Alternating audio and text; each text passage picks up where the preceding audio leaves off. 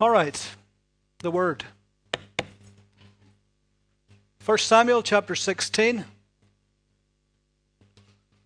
A very, very familiar portion of Scripture. But let's see if we can get some new light from an old window.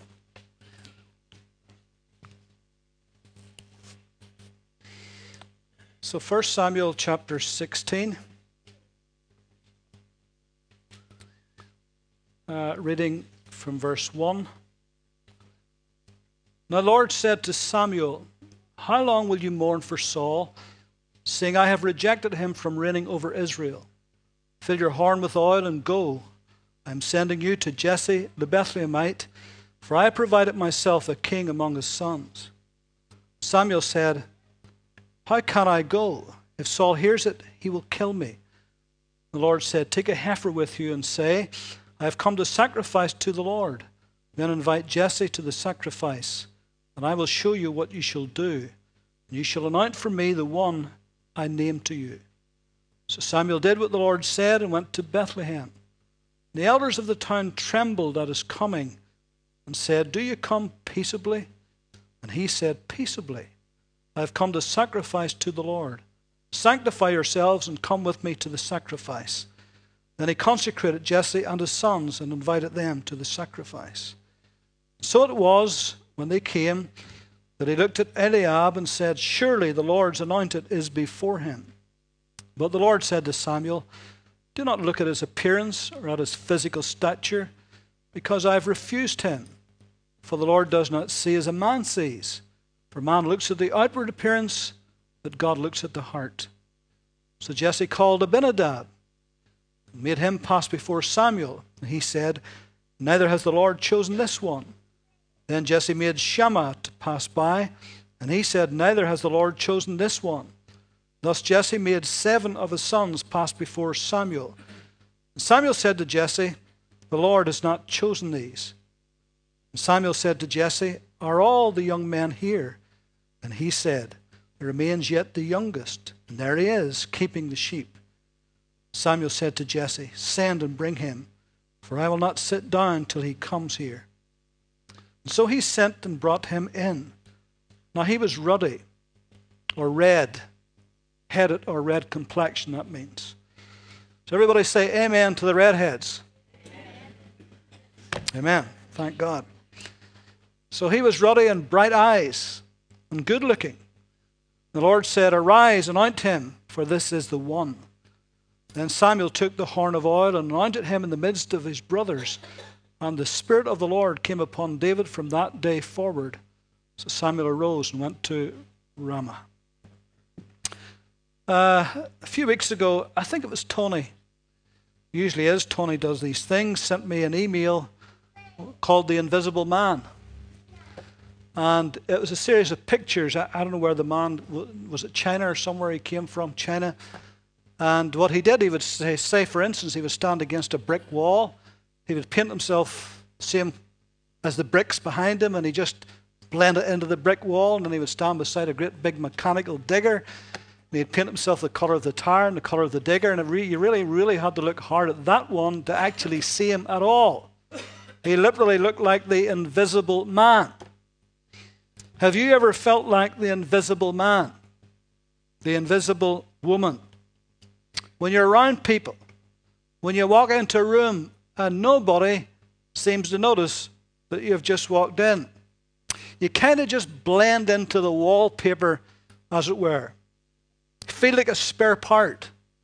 One man said he felt like the second blacksmith in a one-horse town.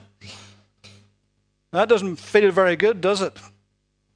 Perhaps you feel maybe that you're the black sheep of the family, the least favored one. Nobody has ever killed a fatted calf for you. And whenever the party invitations are given out, it just never quite seems to come through your letterbox.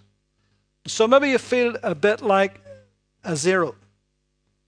That somehow or other you are continually overlooked. Well, if that is you tonight, I have got good news for you. And here's the good news. When man overlooks, God oversees. When man overlooks, God oversees. Listen to what Jesus said in Matthew 10. Are not 2 sparrows sold for a copper coin or a farthing? And not one of them falls to the ground apart from your Father's will. But the very hairs of your head are all numbered. Do not fear, therefore. You are of more value than many sparrows. And then in Luke 12:6, he said, Are not 5 sparrows sold for 2 copper coins? And not one of them is forgotten before God. So 1 farthing got you 2 sparrows. 2 farthings got you 5 sparrows. Got you 4 and 1 free. That's almost as good as Tesco, isn't it? Wonder did Tesco get that idea from the Bible? Buy one, get one free. You see, that which is to man insignificant, that which is to man of absolutely no consequence, when man overlooks, God oversees. Jesus counted the insignificant sparrow. Even the very hairs of your head, he said, are numbered. In David's earliest mention, he was overlooked. Samuel said to Jesse, Are all the young men here? Actually, no. The youngest is not here. There he is. Look, he's on the hill looking after the sheep. And we know that Jesse didn't even rate David. Didn't even count him. Thought he was so insignificant, of no value, not as a son, but of no value to what Samuel was looking for. In his mind, he didn't add up. It just did not compute. Surely the prophet, if he was looking for a king, would not be looking for the youngest, the least in the family, the one that's doing the menial task of looking after the sheep. After all, it had hardly been voted the boy most likely to succeed. Sure he wouldn't. He'd hardly get the Young Hopeful of the Year award. But thank God, when man overlooks, God oversees. And God had a plan, he had a purpose for David's life, and even though in his very own family he was completely overlooked, but God was overseeing. Have you ever been overlooked by your family or by your peers? The Bible says that Isaac loved Esau, the eldest, but Rebekah loved Jacob, the younger. Favoritism is not a very good thing in a family. Sure it's not. It can cause all kinds of problems. It certainly caused problems in this family. Now, of course, Esau was a man's man. He was hairy. He was hardy. He was a hunter. He was the outdoor type. He was athletic. He would have been the Bear Grylls, the survivalist of his day.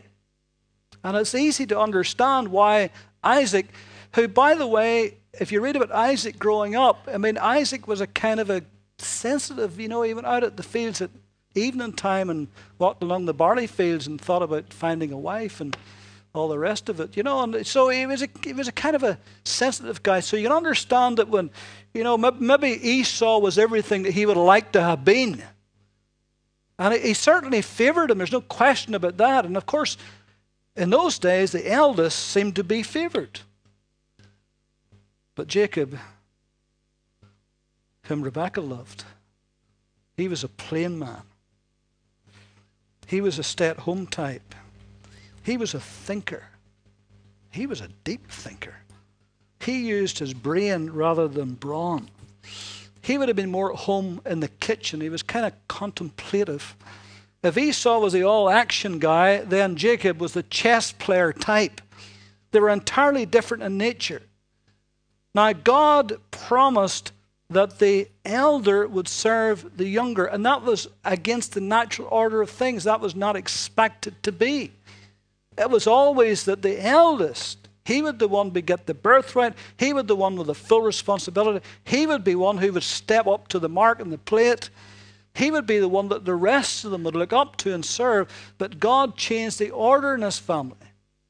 And God made a promise, and God said that the elder would actually serve the younger. Now, there wasn't much time between these two. Remember, they were twins.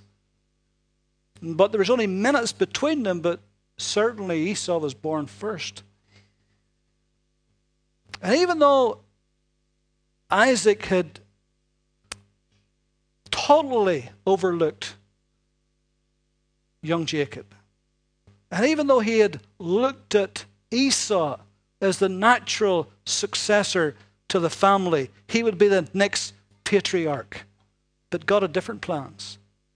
God was overseeing, and God made sure. Now, it wasn't a very savory episode if you read on and you find out what Rebekah, his mother, and also, how that whole thing panned out, and the lies and the subterfuge and all the deception went on to get the birthright.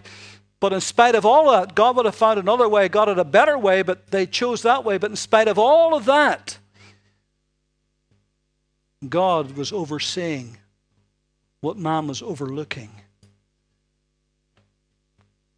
Now, history repeated itself. Because years and years later, whenever Jacob himself was married and he had a family, didn't he go and do the exact same thing?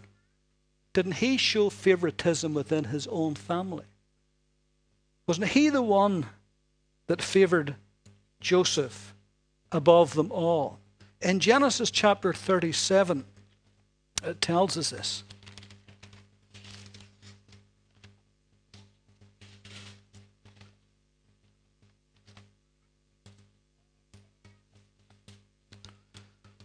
In verse 3 of Genesis 37, it says, "Now Israel loved Joseph more," that Israel is Jacob, "loved Joseph more than all his children, because he was the son of his old age."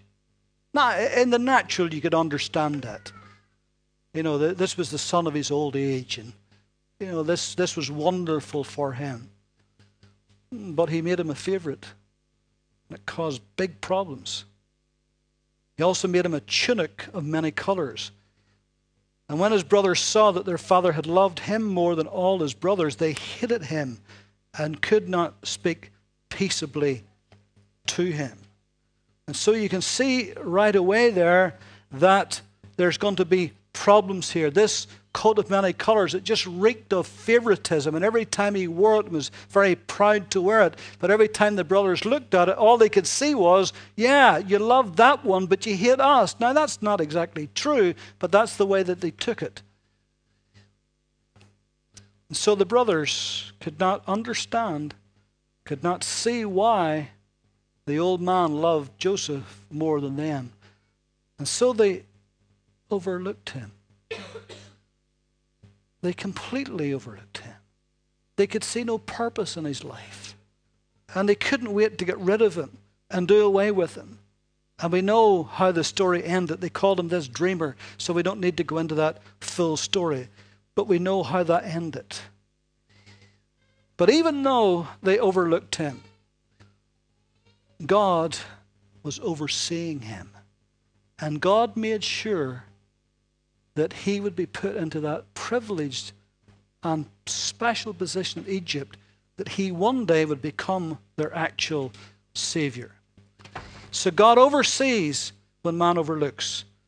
Do you ever think about Jesus? In John chapter 7, there's just a little insight into what it was like for him growing up in his family.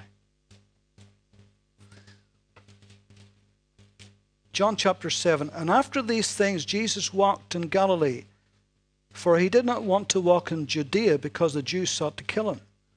Now the Jews' feast of tabernacles was at hand. And his brothers therefore said to him, 'Depart from here and go into Judea, that your disciples also may see the works that you're doing. For no one does anything in secret while he himself seeks to be known openly.'" Boy, you can just sense a little bit of the tension there, can't you? You just sense a little bit of maybe the jealousy or whatever they were feeling at this time. It wasn't good anyway.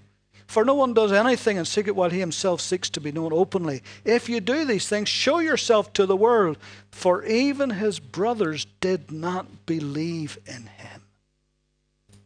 There's a telling statement. For even his brothers did not believe in him. Jesus was the eldest. He was the firstborn. There was others, there was brothers and sisters.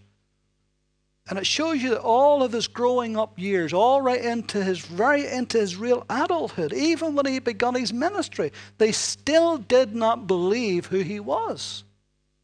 Now, I wouldn't suggest for a moment that Mary showed favoritism to him. I think she was a very wise mother. The Bible says when the angel told her about Jesus, it says she kept all these things and pondered them in her heart. And we have no scripture to say that Mary, was like Jacob or like Isaac that made a favorite of him.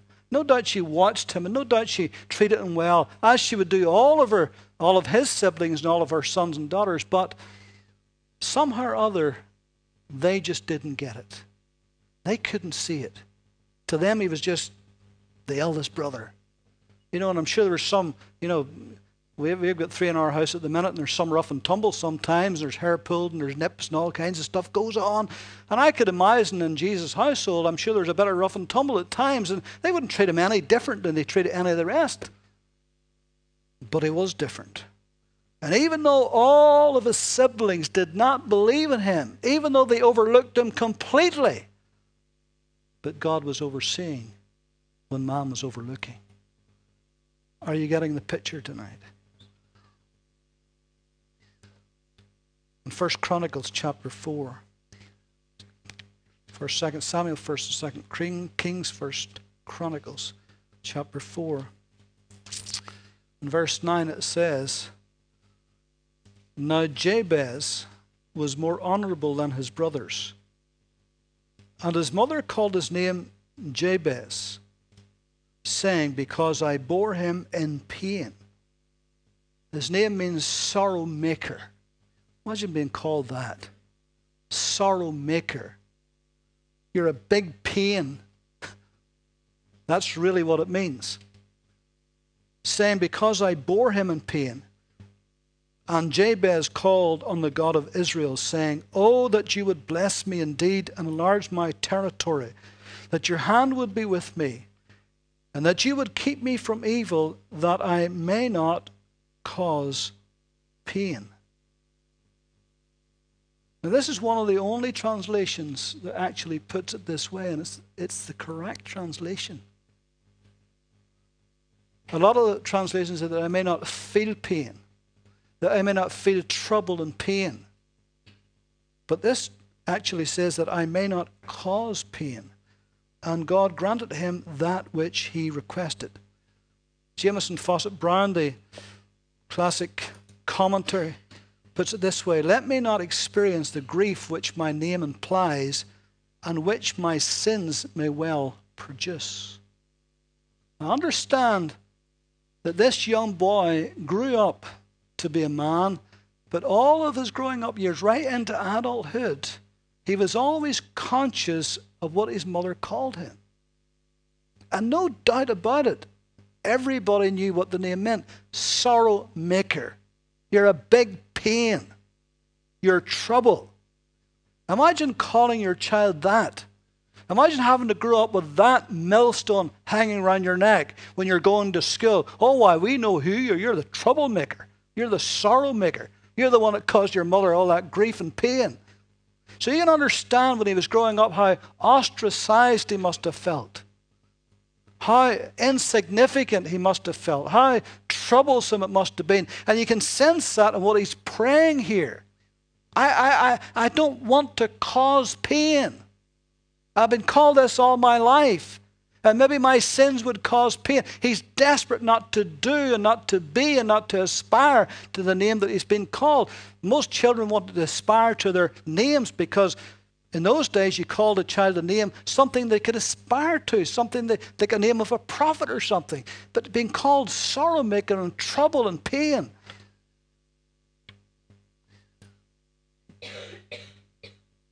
But that which man overlooks, God oversees. And he ended up, and it tells us there, he ended up more honorable than his brothers. When he prayed that prayer, and we don't need to go into that, when he prayed that prayer, it says, and God answered his prayer. In 1 Chronicles 2:55, there's a city named after Jabez.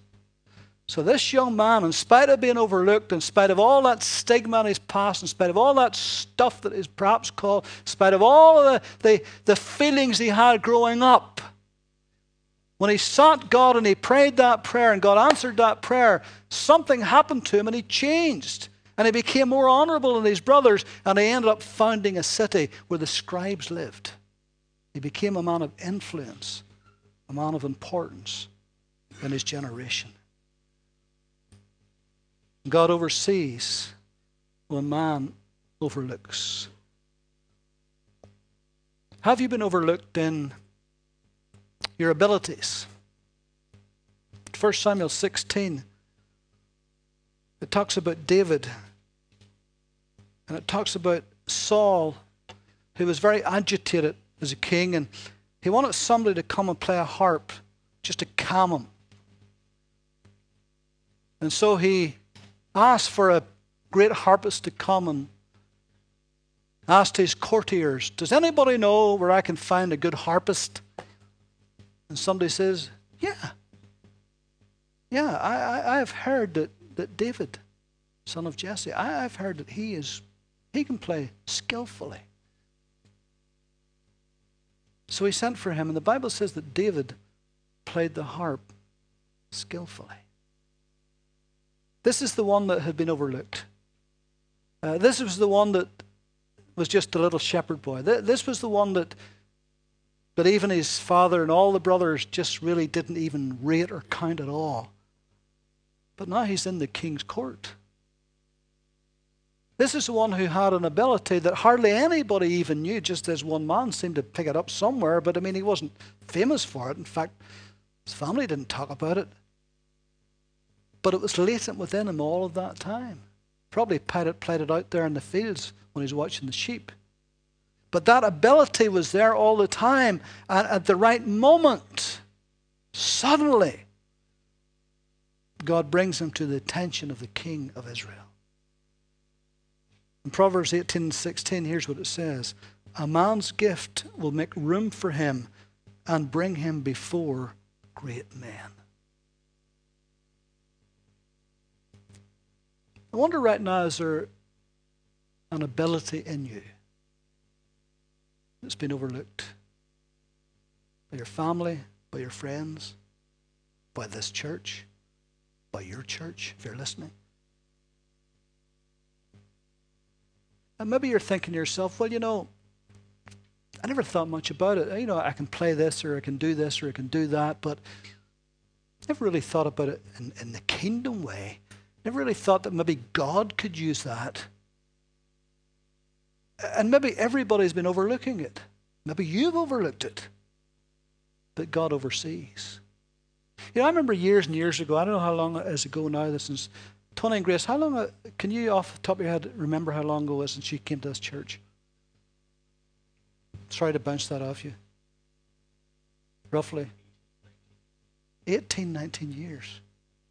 And I remember, I don't mind saying this right now, but I remember at the time we had lost our worship leader, and as far as we knew, there was nobody else in the church could play anything at that time. Tony and Grace had come sometime before that. They were just sitting in the congregation like they're sitting tonight, and like you sit every week, and weren't really fully aware of their capabilities or their abilities. And then suddenly, at the right time, and even though they were very patient, at the right time, suddenly, God began to bring them to the fore. And thank God for that couple right there. We love them, don't we? What an input they've had into this church over these 18, 19 years. And they just came, and even though they were with another group in Belfast, and they started to come up to us on Sundays, and there's a group of Malaysians and Indians and all kinds of people, medical students, they're all the believers, they called them, didn't they? And there they were with all that ability, all that gifting, all of that, just sitting there. And then suddenly, the time came And boy, they've been a blessing ever since. See how that works. And so, David would later become the great psalmist of Israel. Nobody in a million years thought that little shepherd boy out in the field sitting strumming his harp there, nobody ever thought in a million years, much less his family, his friends, that he would become the great psalmist of Israel. And we sing his songs even thousands of years later. What about Stephen and Philip in Acts chapter 6? You remember those two?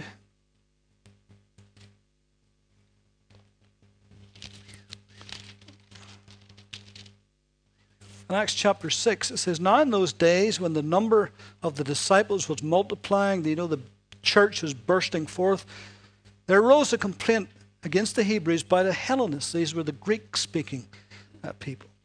"Because their widows were neglected in the daily distribution." Now remember, at this time, there's at least, suddenly, from the day of Pentecost, a little time after, there's at least 5,000 believers now. And just within a matter of just days, suddenly the church just burst forth. So you can see there's problems on how they're dealing with this. Then the 12 summoned the multitude of the disciples and said, "It is not desirable that we should leave the word of God and serve tables. Therefore, brethren, seek out from among you 7 men of good reputation, full of the Holy Spirit and wisdom, whom we may appoint over this business. But we will give ourselves continually to prayer and to the ministry of the word." And the saying pleased the whole multitude, and they chose Stephen, a man full of faith and the Holy Spirit, and Philip, Proctius, Nicanor, Timon, and Parmenas, and Nicholas, a proselyte from Antioch, whom they sent before the apostles. And when they had prayed, they laid hands on them. And then the word of God spread, and the number of the disciples multiplied greatly in Jerusalem, and a great many of the priests were obedient to the faith. And Stephen, now this is some time afterwards. We don't know how long he spent there in the kitchen, but this is some time afterwards. "And Stephen, full of faith and power, did great wonders and signs among the people.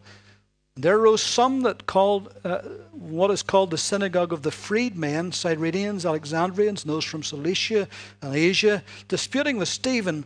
They were not able to resist the wisdom and the spirit by which he spoke. And they secretly induced men to say, 'We have heard him speak blasphemous words against Moses and God.' They stirred up the people and elders and the scribes, and they came upon him and seized him and brought him to the council. They also set up false witnesses who said, 'This man does not cease to speak blasphemous words against this holy place and the law. For we heard him say that this Jesus of Nazareth will destroy this place and change the customs which Moses delivered to us.' And all who sat in the council looked steadfastly at him and saw his face as the face of an angel." And if you read into chapter 7, you'll read one of the greatest sermons in the New Testament. This man, full of faith and the Holy Ghost and wisdom and power and fearless, he just preached to that crowd. He was on fire. Scripture after scripture, gave a whole history lesson, the people of God. And right at the very end of it, he said, "You stiff-necked generation." I mean, he didn't miss and hit the barn door when he was preaching. He says, you always resist the Holy Ghost. And then, of course, you know how that they martyred him. How that they stoned him to death. Imagine what ability, what gifting, what anointing, what faith, what power, what wisdom, what seemingly a waste in the soup kitchen of all places. Not even the great apostles, even though they sought out men of reputation, not even the great apostles could have possibly imagined in a million years that serving in the soup kitchen was a fantastic evangelist, was a great and mighty preacher that would come out of the shadows and begin to move into his ministry. God oversees what man overlooks. But let me add this. What patience, what humility, What a servant's heart. All of that ability within him, all of that anointing, all of that power. I mean, he must have been just busting to get out there and do it. I mean, it just must have been on fire inside him. It's like shut up in his bones. But what humility, what patience. He just served soup in the kitchen until God released him. Sometimes it takes a long time for a man to recognize what God has authorized. And really, whenever hands are laid on people to come into ministry, to be ordained into ministry, we're simply just recognizing what God has already authorized. That's all we're doing. What about Philip? In chapter 8, you read how Philip had that great revival in Samaria. In verse 5, Philip went down to the city of Samaria and preached Christ to them. And the multitudes with one accord heeded the things spoken by Philip, hearing and seeing the miracles which he did for unclean spirits, crying out with a loud voice, come out of many who were possessed, and many who were paralyzed and lame were healed. And there was great joy in that city. And and there were all kinds of sorcery and witchcraft and stuff going on in that city. And there was, he just shook the whole city. What a mighty evangelist. And in the midst of all that revival, God tells him to go out into the desert because out there there's the Ethiopian eunuch is sitting in a chariot reading from the book of Isaiah and wondering, what in the world am I reading here? Is this man talking about himself or he's talking about somebody else? And God sends him out there and that man is gloriously saved. What an obedient servant, what a mighty servant of God. And he too is serving in the soup kitchen with all of that potential. With all of that locked up ability, just waiting to be released. And yet very humbly, he serves in the soup kitchen. Overlooked, in a sense. Nobody could see that full potential that he had. Until whatever time came, we don't know why or when or what happened, but there came a moment when God released him from the soup kitchen. And he went from the pantry to the pulpit. From the soup kitchen to soul saving. That's good, isn't it? That's what he went to. I'm not turned to it, but if you read Acts 21, verse 8, some 20 years later, you'll see that this good, godly man, Philip the evangelist, you see he had 4 daughters who could prophesy. So that heritage followed into his whole family. And it all began in the soup kitchen. Fanai and I knows a young man many years ago sitting in our house. She'll remember this. Came from the church that Clifford and I used to go to. Sitting in our company. He was a bit of a blow. Boasted and bragged, didn't do anything, but he boasted and bragged about everything. So he's sitting one night in our company, and Sally was there, and he said, I'm going to be an evangelist. I think he thought he was going to be the next Reinhard Bonnke. I think he was convinced of that. I'm going to be an evangelist. I says, wonderful, good. Tomorrow morning, you can start right away. Tomorrow morning, you can get out and knock some doors. And he looked after me as if it came from Mars. That wasn't his idea of being an evangelist. His idea of being an evangelist was being on God TV like Reinhard Bonnke. That was his idea. Needless to say, he didn't go on any doors, and needless to say, he didn't evangelize anybody. No humility. No servant's heart. But what a difference there was in Stephen and Philip. Others may or they may not see what God has got for you in your future. And they may completely and utterly overlook you. But God oversees when man overlooks. And if you're faithful, and if you are humble, and if you're patient, A man's gift will make room for himself and bring him before great men.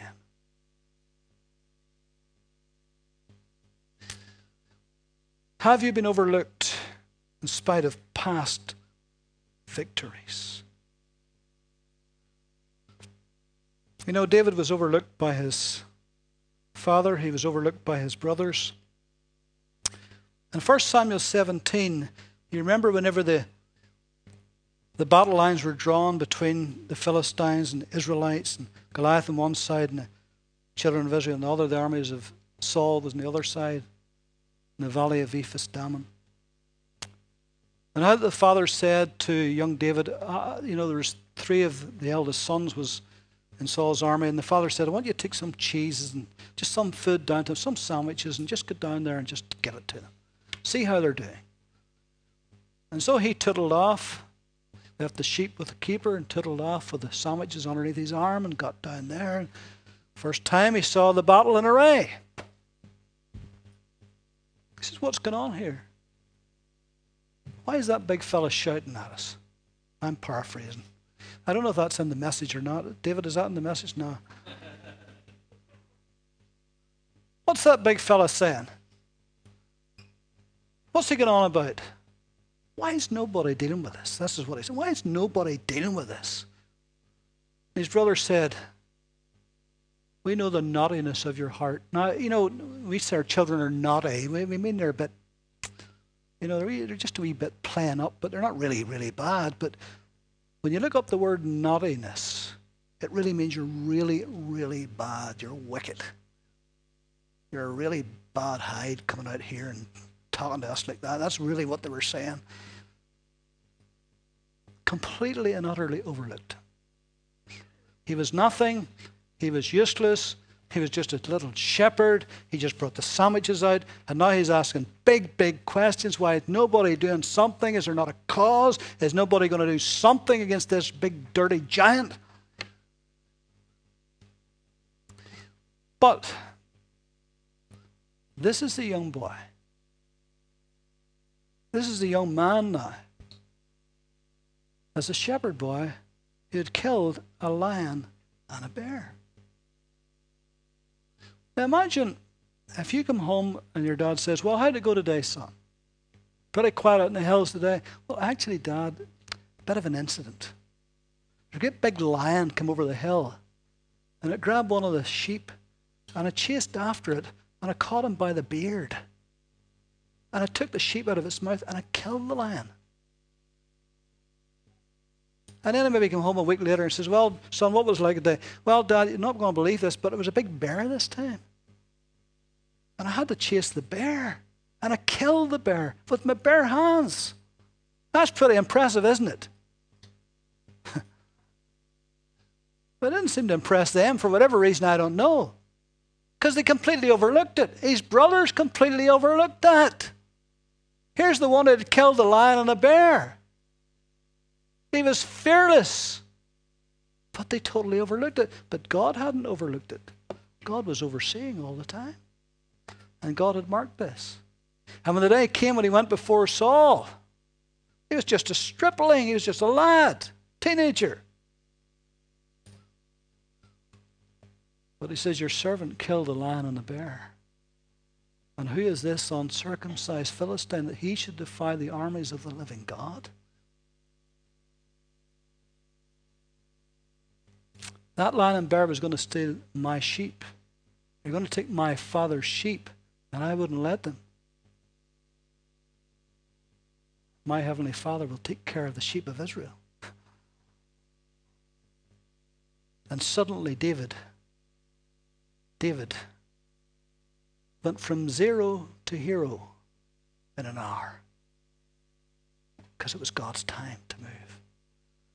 Even though he had past victories that were completely overlooked, but not by God. Those 2 years Joseph lay in prison, forgotten by everybody. Forgotten by everybody. Seemed like all that he had accomplished in the past, all the favor he had got and all the good that he had done in Pharaoh's house was all gone. He was nothing. Insignificant. Just a little Israelite boy. He's in jail. 2 years. But God oversees when man overlooks. And at the right time, at the right moment, at the right hour, he comes out of prison and he becomes the prime minister of all of Egypt. And he becomes the savior of Israel. Certainly the savior of his family, wasn't he? Winston Churchill, arguably the greatest, well, certainly the greatest wartime leader that Britain ever had. But from 1929, when he lost his cabinet position in the government, until 1939, when he joined Great Britain's war cabinet, he described it as the most difficult period of his life. You see, in 1924, when he was in the Conservative Party, he had been made Chancellor of the Exchequer. And as Chancellor, he had to balance the books and do what Chancellors do. And he made a decision, which he said later was the worst decision of his entire life. There's a thing called the gold standard then. We'll not go into all that means, but he took it upon himself, he was the Exchequer, made that decision to go into this gold standard, to abide by this. Because he thought, and indeed everybody thought, this would be the answer to the economic problems and woes the country was having. But it was a disaster. And economically the country began to slide, and then the miners went on strike. And in 1926 there was a general strike. The country was really in trouble economically. There were strikes, there was job losses, massive job losses. People, the whole country was on strike. It was terrible. It just plagued into economic slide. And in 1926 there was a general, 1929 there was a general election. And the Conservatives under Stanley Baldwin lost the election. Labour won it with Ramsay MacDonald. But as of right now, today, it was a hung parliament. They didn't have a big enough majority. And as of today, just the same as today, the Liberal Party then, under David Lloyd George, became the kingmaker. History is repeating itself, isn't it? It's almost identical to what's happening today. And so the Conservatives lost the power. Churchill fell out of favour with the Conservatives, ended up leaving the whole party, didn't want them there anymore. And from 1929 to 1939, he went into what was called a political wilderness. In fact, the BBC a few years ago made a programme about those 10 years of his life, and they called it Churchill, the Wilderness Years. You can get it on DVD. It was a horrible, horrible time for me. He took up writing and he wrote all kinds of stuff and all the rest of it, but he really just, he was person non grata. I mean, he just was a pariah in with politicians. Nobody wanted to know him. Nobody had time for him. He just was, he felt his whole political career was over forever. That was it. Completely for 10 years, totally overlooked. But during that time, he was one of the very first to see the danger of Hitler and the rise of Nazism. And even though he would talk about it and he would argue about it and he'd fight against it, people just really didn't want to know because it was him. And he'd fall out of favour with just about everybody. But he was right. In 1939, he joined Great Britain's war cabinet. And after the outbreak of World War II on September the 3rd, 1939, the day Britain declared war on Germany, Churchill was appointed First Lord of the Admiralty and a member of the War Cabinet, just as he had been in World War I, by the way. Cometh the hour, cometh the man. And suddenly, this man who was in the political wilderness, that was totally and utterly overlooked by everybody, written off by every pundit going, suddenly, he's the man for the hour. And during the last World War, during those years from 39 to 45, he led this nation like no other leader on earth could have led this nation. Now, he wasn't a perfect man. He made lots of mistakes. But he was the man who rallied the nation. He was the man who made the speeches about fighting them on the beaches. He was the man who said, offering none but blood, sweat, and tears. He was the man who had the gift of being able to get up and rally a whole nation. Remember that at that time, Great Britain was on the verge. All that separated us from the whole of Nazism, even in France, was the English Channel. That was it. The Home Guard was standing with brush shafts because they had no guns. And Churchill rose up. You see, when man overlooks, God oversees. There's no question, absolutely none, that God raised up that man for the nation of Great Britain during that hour. Even though he was not a believer, but he was God's choice, and God raised him up. Do you know, when he died, the Queen gave him a state funeral. And never were more world leaders gathered at anyone's funeral than Winston Churchill. It was a massive, one of the biggest funerals that Britain has ever seen. Not bad for a man that everybody had written off. Not bad for a man that everybody had overlooked and said he was finished, he was over, he'd just go there and paint and write books, that's him done. But God raised him up. Here's what the Bible says in Hebrews 6 and 10. For God is not unjust to forget your work and labor of love which you have shown towards his name. God's not going to forget your past victories. Not going to forget all the good that you've done in the past, all the things that you've done that maybe even you've forgotten about. Everybody's forgotten about. Everybody has overlooked it, including yourself perhaps. But God is not unjust to forget your work and your labor of love which you've shown towards his name. Galatians 6 and 9, this is why it says, and let us not grow weary while doing good, for in due season we shall reap if we faint not, or if we do not lose heart. When John the Baptist in prison, we often said, when he was in prison, then suddenly he must have been depressed. He was really on a downer.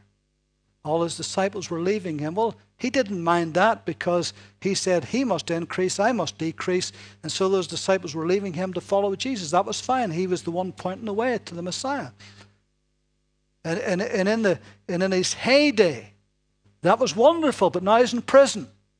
And he's on a downer and he's depressed. And now he's uncertain. He sends the last few disciples he has, go and find out, is he the one that should come? Or do we look for another? Have I made a mistake? Or did I get this right? I've said that many times. And what did Jesus say? You can read it in the Gospels. Jesus said, go and tell John. Tell him about what I'm doing. Tell him about the lepers being healed, the dead being raised. In other words, tell him you were right.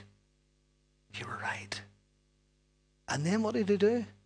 He turned round to the crowd and he said, let me tell you about John the Baptist. There's never been a greater prophet in all of Israel than John the Baptist. John did no miracle. He wasn't like Elijah or Elisha. He wasn't like Moses. But he says there's never been a greater prophet.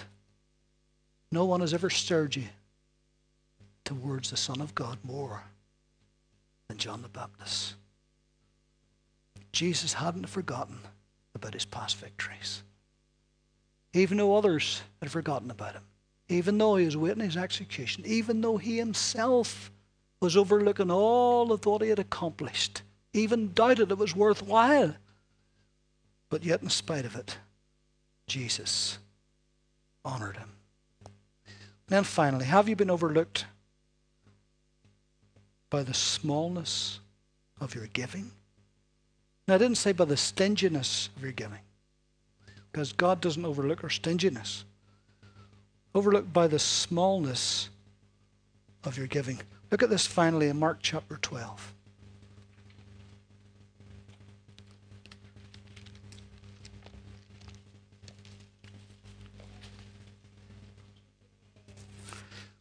And right towards the end of that chapter, Mark chapter 12, verse 41, it says, now Jesus sat opposite the treasury and saw how the people put money into the treasury. Many who were rich put in much. But then one poor widow came and threw in 2 mites, which make a quadrans, a farthing. Not much. So he called his disciples to himself and said to them, Assuredly, I say to you that this poor widow has put in more than all those who have given to the treasury. For they put in out of their abundance, but she out of her poverty put in all that she had, her whole livelihood. Now, some people use this scripture as a cop-out in giving. They say, well, there you are, you see, God praised the woman who gave the least. You're missing the point. She actually gave the most. That's what Jesus said. More than all those who put into the treasury. Even though monetarily it was the least. But it was the biggest in God's sight because it was all that she had. If somebody had £1,000 and they put a tenth of that in the offering, would be £100.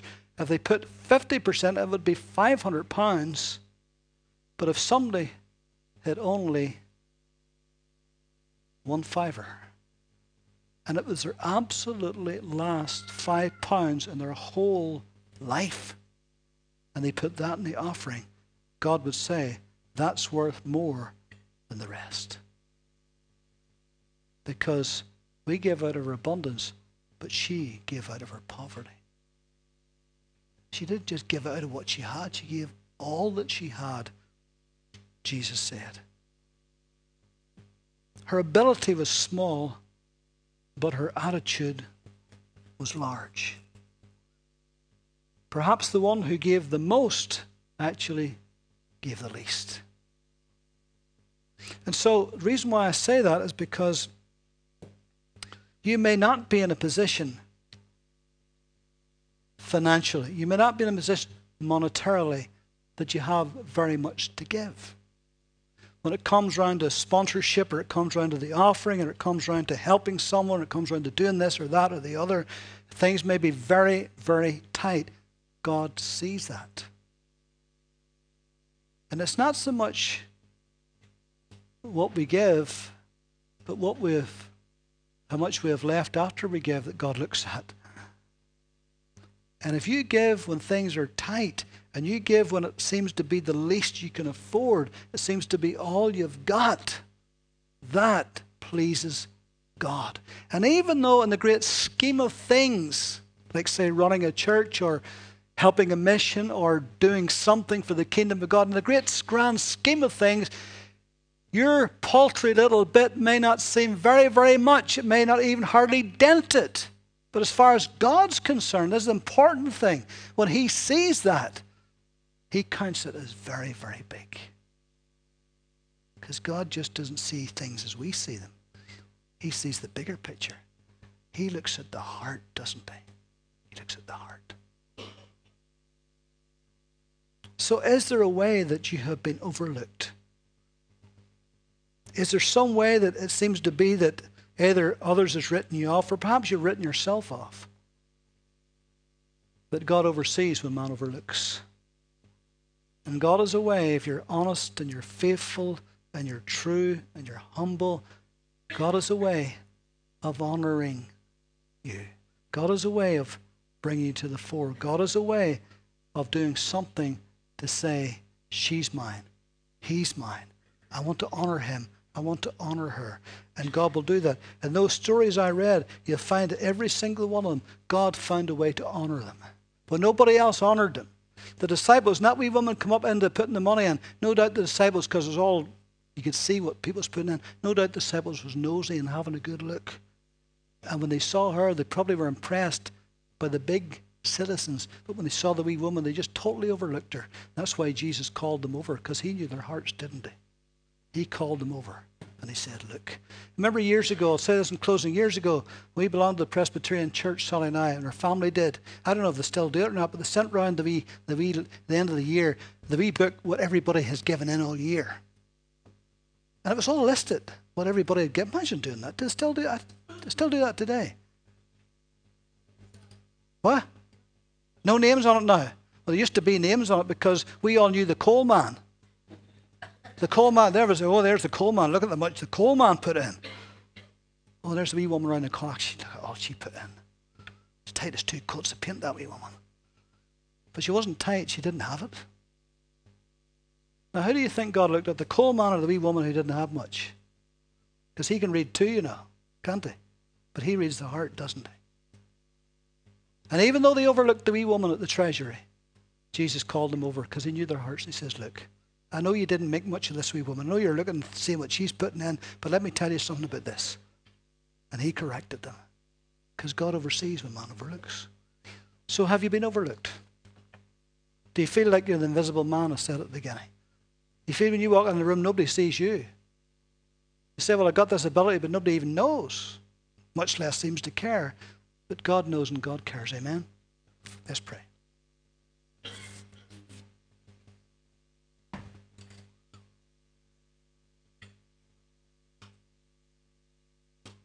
Lord, we're glad tonight that it's you who oversees our life. We're glad tonight, Lord, that you know all the details. You know us better than even we know ourselves. And even though nobody else may understand or know or see or feel about us, but Lord, you do. We thank you that your hand is upon each of us. Your eye is over all of us. Lord, even that insignificant little sparrow, you mentioned it. Even the very hairs of her head are all singularly numbered. That's how important we are in your sight. So Lord, let us leave here tonight encouraged that your eye is upon us. And Lord, if we walk humbly before you, Lord, you will lift us up. Thank you for the giftings, for the faith, for all that you put into each of us. So Lord, take us and use us for your honor and for your glory. And Lord, if we have to sit, if we have to wait, Lord, do you say? If we have to wait, Lord, no matter how long it takes, Lord, help us to be patient and wait in your timing to the glory of God in Christ's name. Amen.